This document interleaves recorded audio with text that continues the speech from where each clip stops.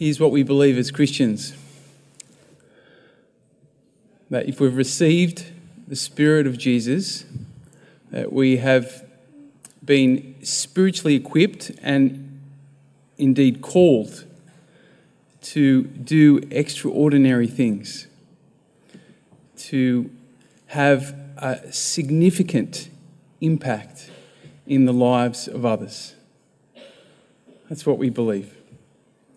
As I was reflecting this morning, the example that came to me was of dear Maria.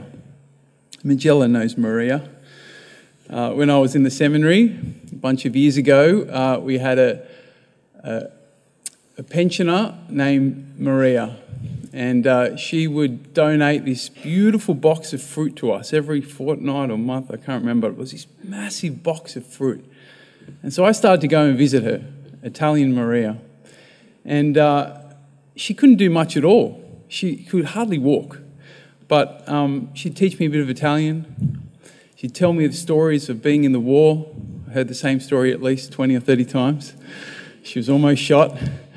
She'd teach me how to make her famous toasties. She couldn't do much, but she had a significant impact on me through her generosity, through her kindness, through her hospitality. Dear Maria.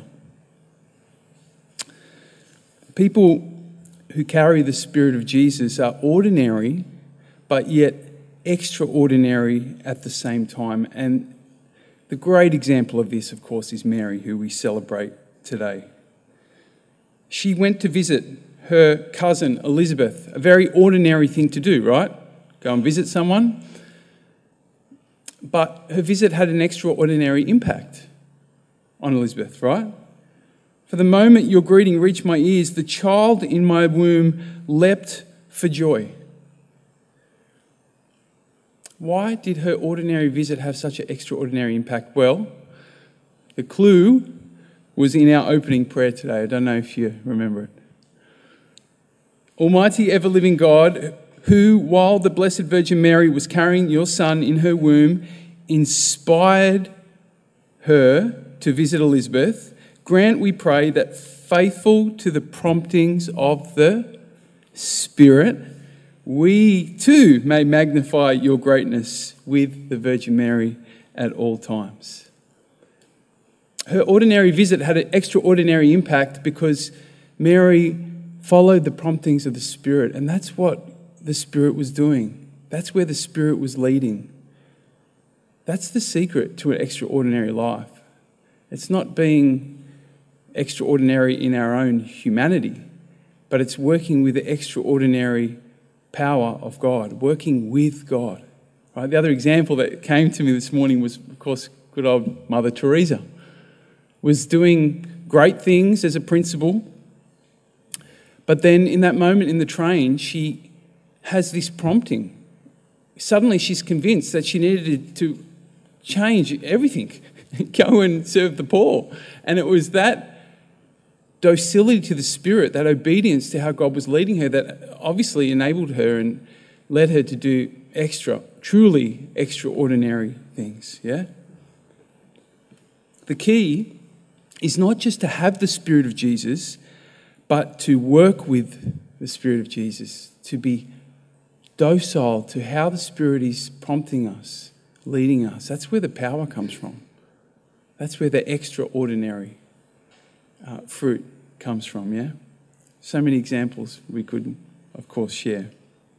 So our opportunity is to learn how to listen to the promptings of the Spirit. And this ultimately is the fruit of a consistent prayer life, yeah? Developing a relationship with the Holy Spirit and learning, because the Spirit speaks to us all differently, right?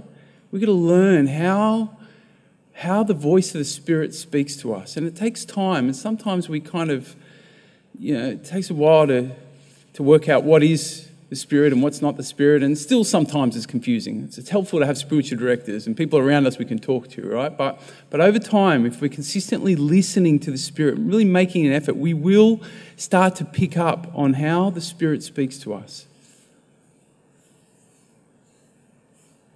The other thing, of course, we can do at the beginning of every day is ask the Spirit. Ask God, help me to be sensitive to how you are speaking to me today. And help me to be courageous in my response. Help me to be obedient.